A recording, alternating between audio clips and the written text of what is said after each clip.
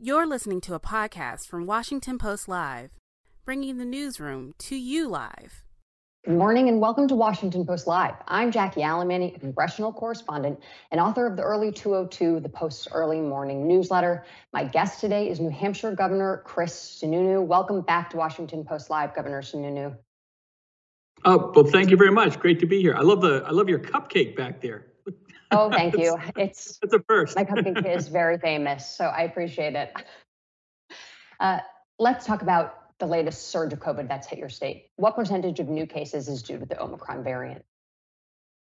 Virtually all of them at this point. The Omicron variant has really taken over the majority of cases about 2 weeks ago. We really dealt with a massive Delta surge in the winter as we hit November and December. It was one of the reasons why New England was one of the last to see the Omicron surge as it really hit the South in late December and early January, slowly kind of made its way up and is now our predominant. Well over 90% of our cases are Omicron, which is important because how you deal with the virus is a little bit different. You still want the testing and vaccines and boosters, but the big thing I think a lot of people don't realize is the traditional monoclonal antibodies for Delta do not work with Omicron. So you need different antivirals that are available, extremely limited because it's so new. Every state is kind of begging the federal government for as many as they can possibly get. But how you treat folks that are dealing with Omicron is a little bit different. And obviously, you know, the level of sickness, the way the contagion is moving through the populations, that is a little different as well, which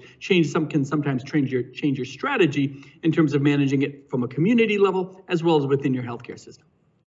Right, and you have voiced concern about the hospitals in New Hampshire being maxed out on resources. Where do things stand right now with the current hospitalization rate? So our hospital numbers really peaked out in late December. They're still very high, without a doubt, but we have anywhere between 375 to 420 people in a hospital on any given day, on average. And it's been bouncing at that number. It's a very, very high number. I think in our previous surge, the highest it ever got was just over 200, something like that. So we're really double anything we had ever seen before. The issue, if I can just take folks back a little bit, remember, managing COVID as a whole is all about ensuring you have access to your hospital system, all about ensuring that the system does not get overwhelmed. So that's why we focus so much on hospitalizations and fatalities. The other big issue is I think a lot of folks don't understand a hospital bed for COVID is not equal to a hospital bed for anything else. And what I mean by that is when you're in the ICU for COVID, on average, 4, 5, 6 weeks, sometimes for individuals. You can get a quadruple bypass surgery and be out of the hospital in 4 days, right? So this is very different in that there's almost nothing like it in terms of the amount of time an individual takes up that bed. So what I mean really is when you have one person in a COVID hospital bed, it's really equal to 5 or 6 or 7 people for other issues. And that's why hospitalization of COVID is such an important metric to watch because it overwhelms the system more than any other type of illness you could get. And Governor, I'm wondering, are you vaccinated and boosted, and do you recommend that your constituents who have yet to do so get vaccinated? Absolutely. Absolutely. Vaccinated, boosted. Every time I do it, I'm very public about it. In fact, I waited for my booster for about 10 extra days because we did what we call the booster blitz, where we did sites all across the state, tried to do a lot of marketing and push around it and made sure the cameras, that's one area where I'm not too shy. I say, look, put the camera right on me. I want people to know this is safe. This is what you have to do. And without a doubt, given the number of people I interact with every single day, I can only imagine what it has saved me from because we see what happens specifically with the unvaccinated and the unboosted population.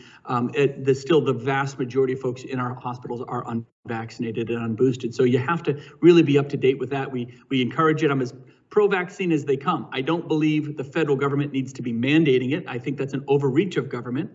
It is a healthcare decision, of course.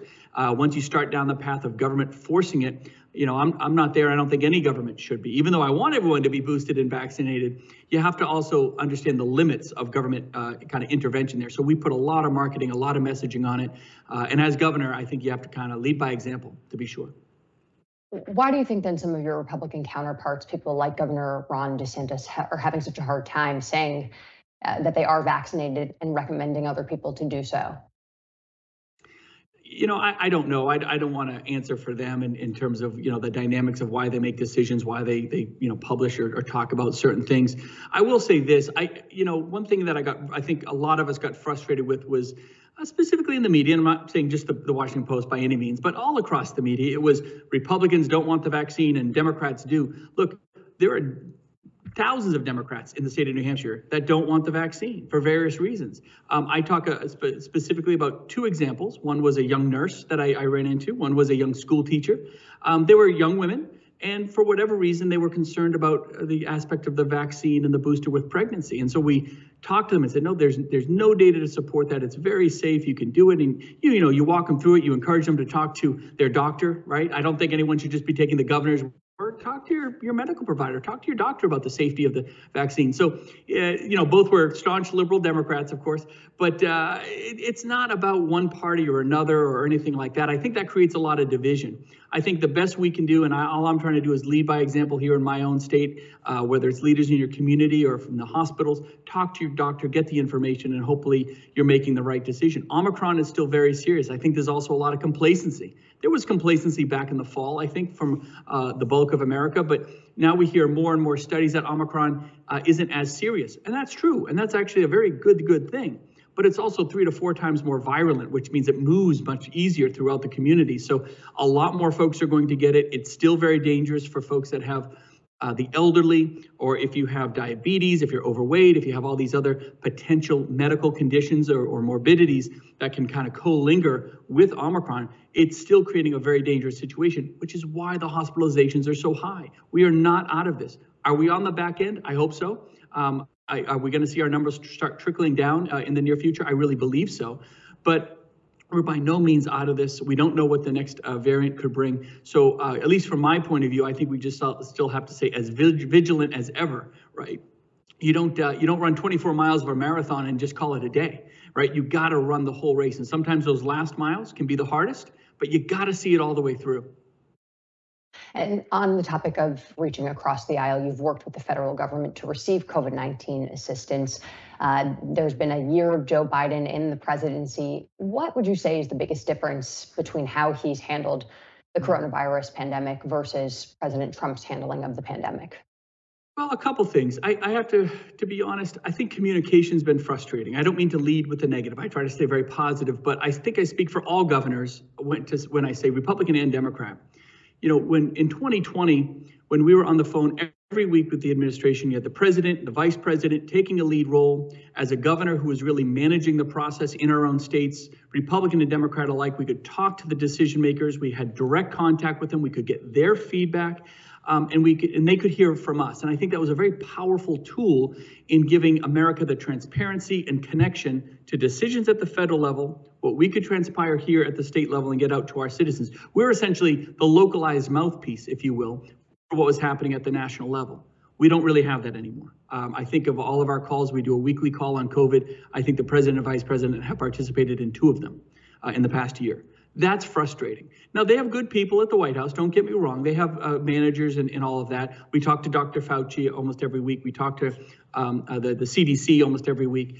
But to not talk to the final decision makers, there's a barrier there. And you want to make sure that the questions we have, the concerns that we have, not just as governors, but what we're hearing from our communities is being truly relayed all the way up the chain to the decision makers that ultimately move things forward. So the very tough communication, to be sure. Each of the administrations has a bit of a different approach. Again, the former administration was more state-centric. I think this administration tries to control everything much more out of Washington. There are some benefits and some downsides to each of those, but I think communication is probably the most frustrating difference that we've seen. Is there anything that you've asked from the Biden administration that they have yet to provide? Boy, that's a great question. Yeah, I think the biggest thing we talk about on those calls is sometimes there's just confusing messages, right? 1 week you hear they're not going to mandate the vaccine. 2 weeks later, they are going to mandate the vaccine. 1 week, they're in one area. 1 week they're out. We could go through. I think everyone understands there's many different examples of that. When they released the 5-day quarantine provisions just very recently, it was like, okay, that was kind of came out of the blue. We had a phone call, and I think literally 3 hours later, They didn't mention anything on the phone call, but 3 hours later, they made this very significant announcement, but then nothing to back it up. So I think what we ask of them mostly is just, can you explain the hows and whys? I try to be super transparent about how I manage. I go in front of, I do a press conference at least every week to talk about this stuff. We show the data and the trends so that folks might not agree with a position we're taking or a strategy we're taking, but at least they understand the hows and whys we're doing it. It's not political. It's what we're seeing with data. It's what we're seeing in hospitals, whatever it might be. If anything, we're trying to always ask them, can you give us more data, more information, more information? Recently, we've been very aggressive on home tests. We were one of the states leading the nation on home tests. We've actually done 2 rounds of what just happened yesterday, which is a very positive thing. You can go online with the federal government website and click on a button and you get home tests delivered in a couple weeks. We were doing that in December, where we've done it a couple times now where you went online and you literally got your home test in 2 days. So we're very proud to do that. One of the frustrations we have is we have all these new programs coming on a statewide scale where we're going to have more home tests. And now we're hearing we might not get those tests, right? They're all being diverted to the federal program, not the state program that's already been very successful. So sometimes there are things that are taken away. That happened in the previous administration as well. We had cases of when we were bringing in PPE. New Hampshire is really, really good about bringing PPE in, especially from overseas. We got to be one of the best. In fact, we were the lead provider for the federal VA system. They were relying on New Hampshire to bring their PPE in. There were times early on when those planes were diverted to the feds. Effectively, FEMA would take the plane when it landed in Alaska. So that got a little frustrating. So there are times when the federal government gets in the way. They have their own mission that they're trying to drive on. All of us have the same goal, but I'm a big believer that states just, frankly, for the most part, do it better than the federal government. And so you should always defer to the state's flexibility. And that's kind of what we're asking. We're seeing a little bit of a pivot there with the administration a little bit over the past couple of weeks. I hope it keeps up. So if anything, I think it isn't that we don't get certain things from the feds. It's that sometimes they want to do it as a one-size-fits-all solution out of Washington, as opposed to saying, you know what? What's important right now for New Hampshire might be very different than Florida or New York or Missouri or California. So let's really defer to those governors about what their needs are, flexibility in how to spend money. I mean, we get a lot of money from the feds, but there's so many strings attached. I have a housing rental program, right? Rental relief, good idea. They gave us a lot of money. Maybe half of it's been spent over the past 9 months because rental relief isn't a major problem for us here. I'd love some of that money to be used to actually build bricks and mortar in actual housing, but they don't let us do that. So we're always asking for more flexibility from them to let us design our own systems with the resources that they're trying to provide.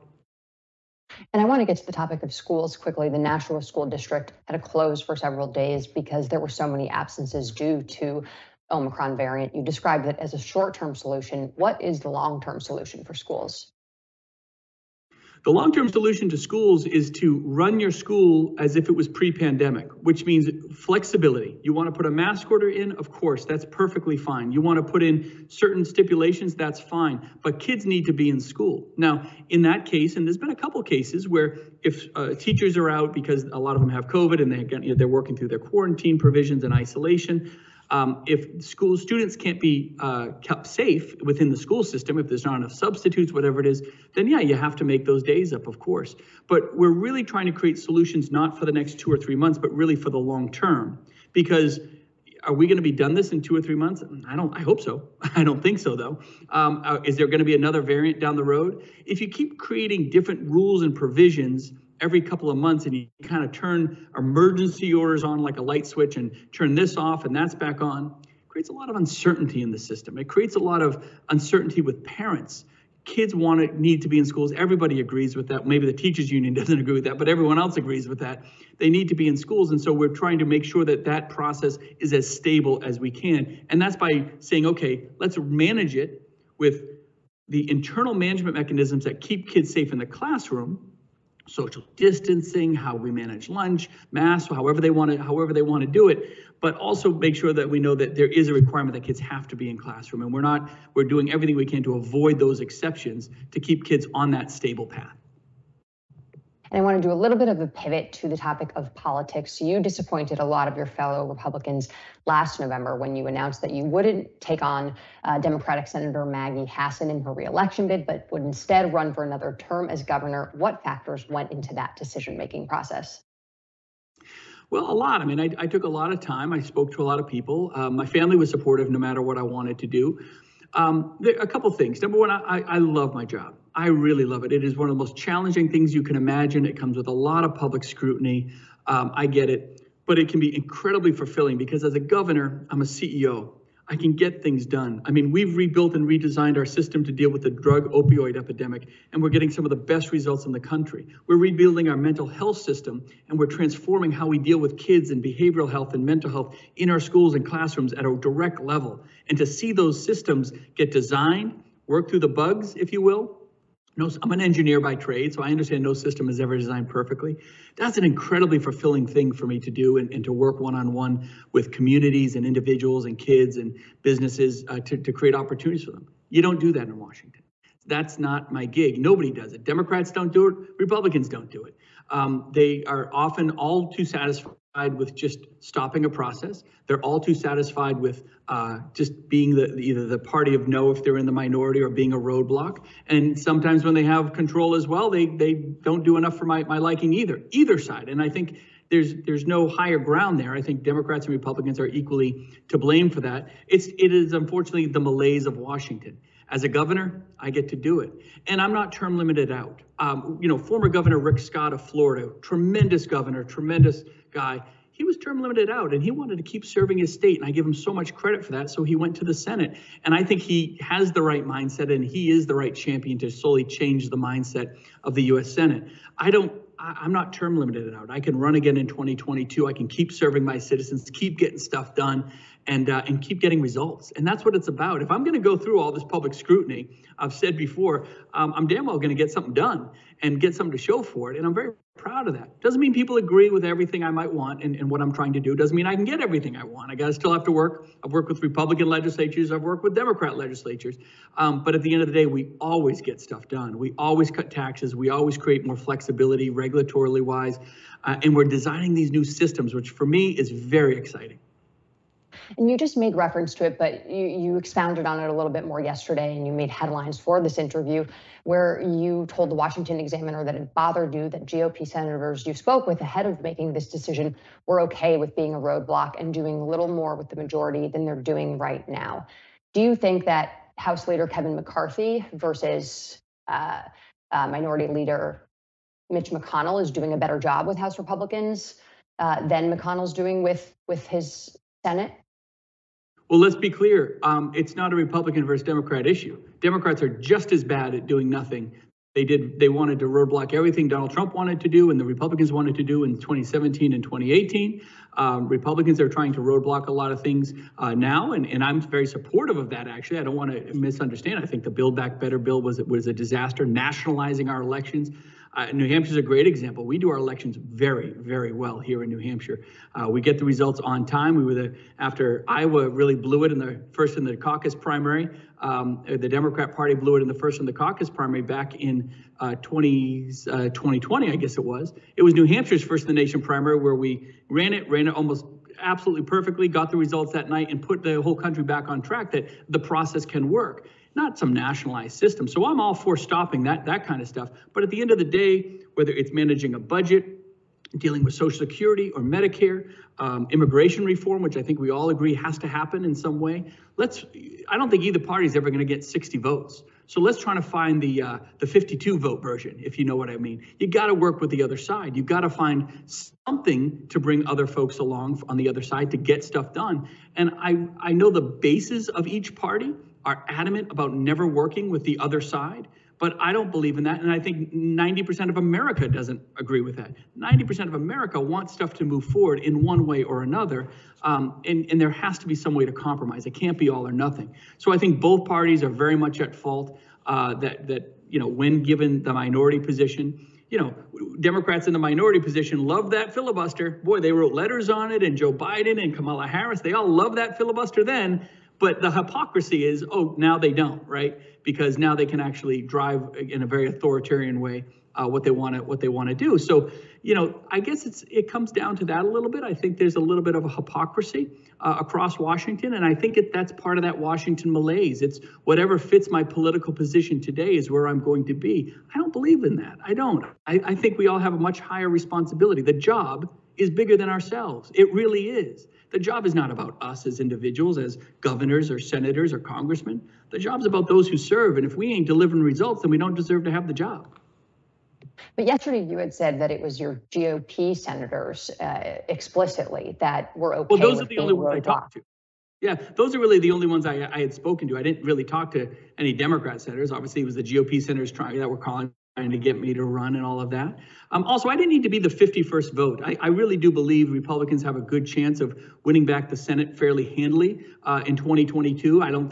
For a while, it was you need to run because you can be the 51st vote and all of that. So I don't feel like that. I think we have other great candidates here in New Hampshire that are likely going to beat Maggie Hassan without a doubt. She's, unfortunately for her, she's not very well liked here in New Hampshire. She's never really here in the state. So I think there's other candidates that can do it. So the article that you're referencing talked about Republican senators because those are the only ones I was really talking to about running. I didn't have many Democrats begging me to run. I don't think that should be a surprise to folks. But both sides are equally at fault for not moving things along. What would you want to get done in the Senate that your colleague, that your counterparts, your Republican counterparts in Washington, D.C. are not doing now? Well, let me talk about the Democrat counterparts because they're the ones that are in control. There's no discussion of balancing a budget. There's no discussion of $30 trillion in debt. We're just hoping that goes away. As a governor, I balance my budget every 2 years. I cut taxes every year. I do regulatory reform every year. Social Security and Medicare, those are going to go bankrupt not long from now, literally within the next decade or so. That has to be addressed. It absolutely has to be addressed. We have elderly citizens here in my state that are counting on those benefits of being there, and there's no real surety of that happening. So you got to find a way forward to make sure that there's solvency. I think immigration reform, both sides of the aisle have put forth good ideas of of their pieces of immigration reform to be done. Everyone agrees it has to be done in some fashion, so do it. So do it because it's important and it's important to America. I don't have a massive immigration problem, with my friends and counterparts in Canada, but obviously we see a southern border, massive humanitarian crisis that is being horribly ignored by this administration. And aside from the illegal immigration issue, you have the human trafficking issue, you have the drugs coming across the border at an unprecedented amount. To say that we're not jumping on that as a top priority in the country is incredibly frustrating as a governor who, believe it or not, even up in New Hampshire, that trickles through, right? A lot of the drugs or opioids we might see here in New Hampshire, Maine, and Vermont, their vast majority are coming over the border, the southern border. So we all have an interest in seeing that flourish in terms of a bill or a piece of legislation that gets done the right way, a bipartisan way. If you can't get everything you want, that's okay. Let's take incremental steps. Let's find bridges, right, to bring us together. And maybe that builds bigger bridges in the future. And that's what I'd like to see out of both sides. And one of the issues that has become one of the most galvanizing issues with the party in recent months has been the issue of what Republicans call election integrity. Senator Mike Rounds last week, though, did come out and say that the former president had lost the 2020 election and that there is not any new information nor evidence of widespread fraud that would have altered the results of the election. Is that a statement that you agree with? Yeah, look, I tell people all the time, stop talking about 2020 and stop worrying about 2024. If you're worried about the politics and all that, worry about 2022. Get something done today that you can go back to your constituents and say, this is what we got done, this is why. And from a purely political point of view for Republicans, if Republicans focus on that, they can be successful in 22. If you're worried about all this other ancillary stuff, you're not bringing in another new voter worrying about the 2020 election. You're not bringing in another new voter just talking about what might happen someday in 2024. If you want to win elections, you got to win what's in front of you. And if you can't win, if you don't win, you can't govern, right? So let's win in 2022. Let's focus there and stop with all this nonsense about the far past or the far future. Focus on today, and that's what we need to do. And when you do that, I think it kind of centers you a little bit. It gets your priorities in order, both politically and practically, to get stuff done. In Florida, Governor Ron DeSantis just proposed a special police agency to monitor elections. It's a $6 million proposal to hire 52 people to investigate, detect, apprehend, and arrest anyone for alleged violation of election laws. Do you think this is a good use of Florida taxpayers' money? Well, I'm not going to speak to Florida. I can tell you that if someone is, knowingly and willingly violating election law, they have to be held accountable. I mean, I think we can all believe in that. That's a violation of the law. You can't let people abuse your election system and just be, held unaccountable to that. I don't know about this 52-person police force or anything like that. That's Florida. Florida is a very different state than New Hampshire. So I would just say that I think we can all agree that there has to be accountability. That if somebody actively breaks the law, actively tries to thwart an electoral system, an election system, or voter fraud or whatever it is, there has to be accountability there. And before we wrap up, I want to throw an Ann Coulter quote at you. She told the New York Times over the weekend that Trump is done and that everyone should stop obsessing over him. Is this a statement that you agree with? What are your thoughts on a Trump 2024 run? Well, when you talk about everyone needs to stop obsessing, I would say everyone in that statement, with all due respect, is the media, right? So the media loves to talk about Trump.